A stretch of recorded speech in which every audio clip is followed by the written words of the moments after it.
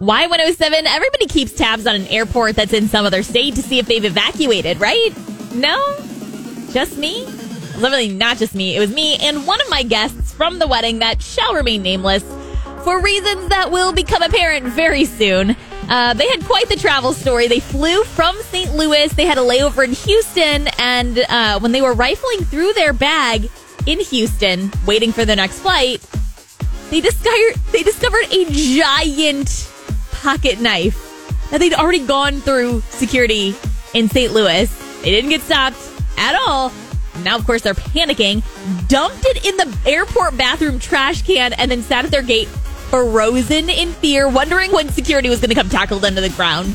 But finally, they worked up the nerve to text the cousin who had worked in TSA and said, hypothetically, if someone were to have a pocket knife in their bag, make it through security, and then throw it away at the airport bathroom, what would happen? And the cousin's like, well, when they find it, and they will, they'll likely evacuate the whole airport and make everyone go through security again. So, yeah, we were all Googling Houston news to see if there was a story on the airport being evacuated for a few days. Doesn't that make you feel totally safe, though, right?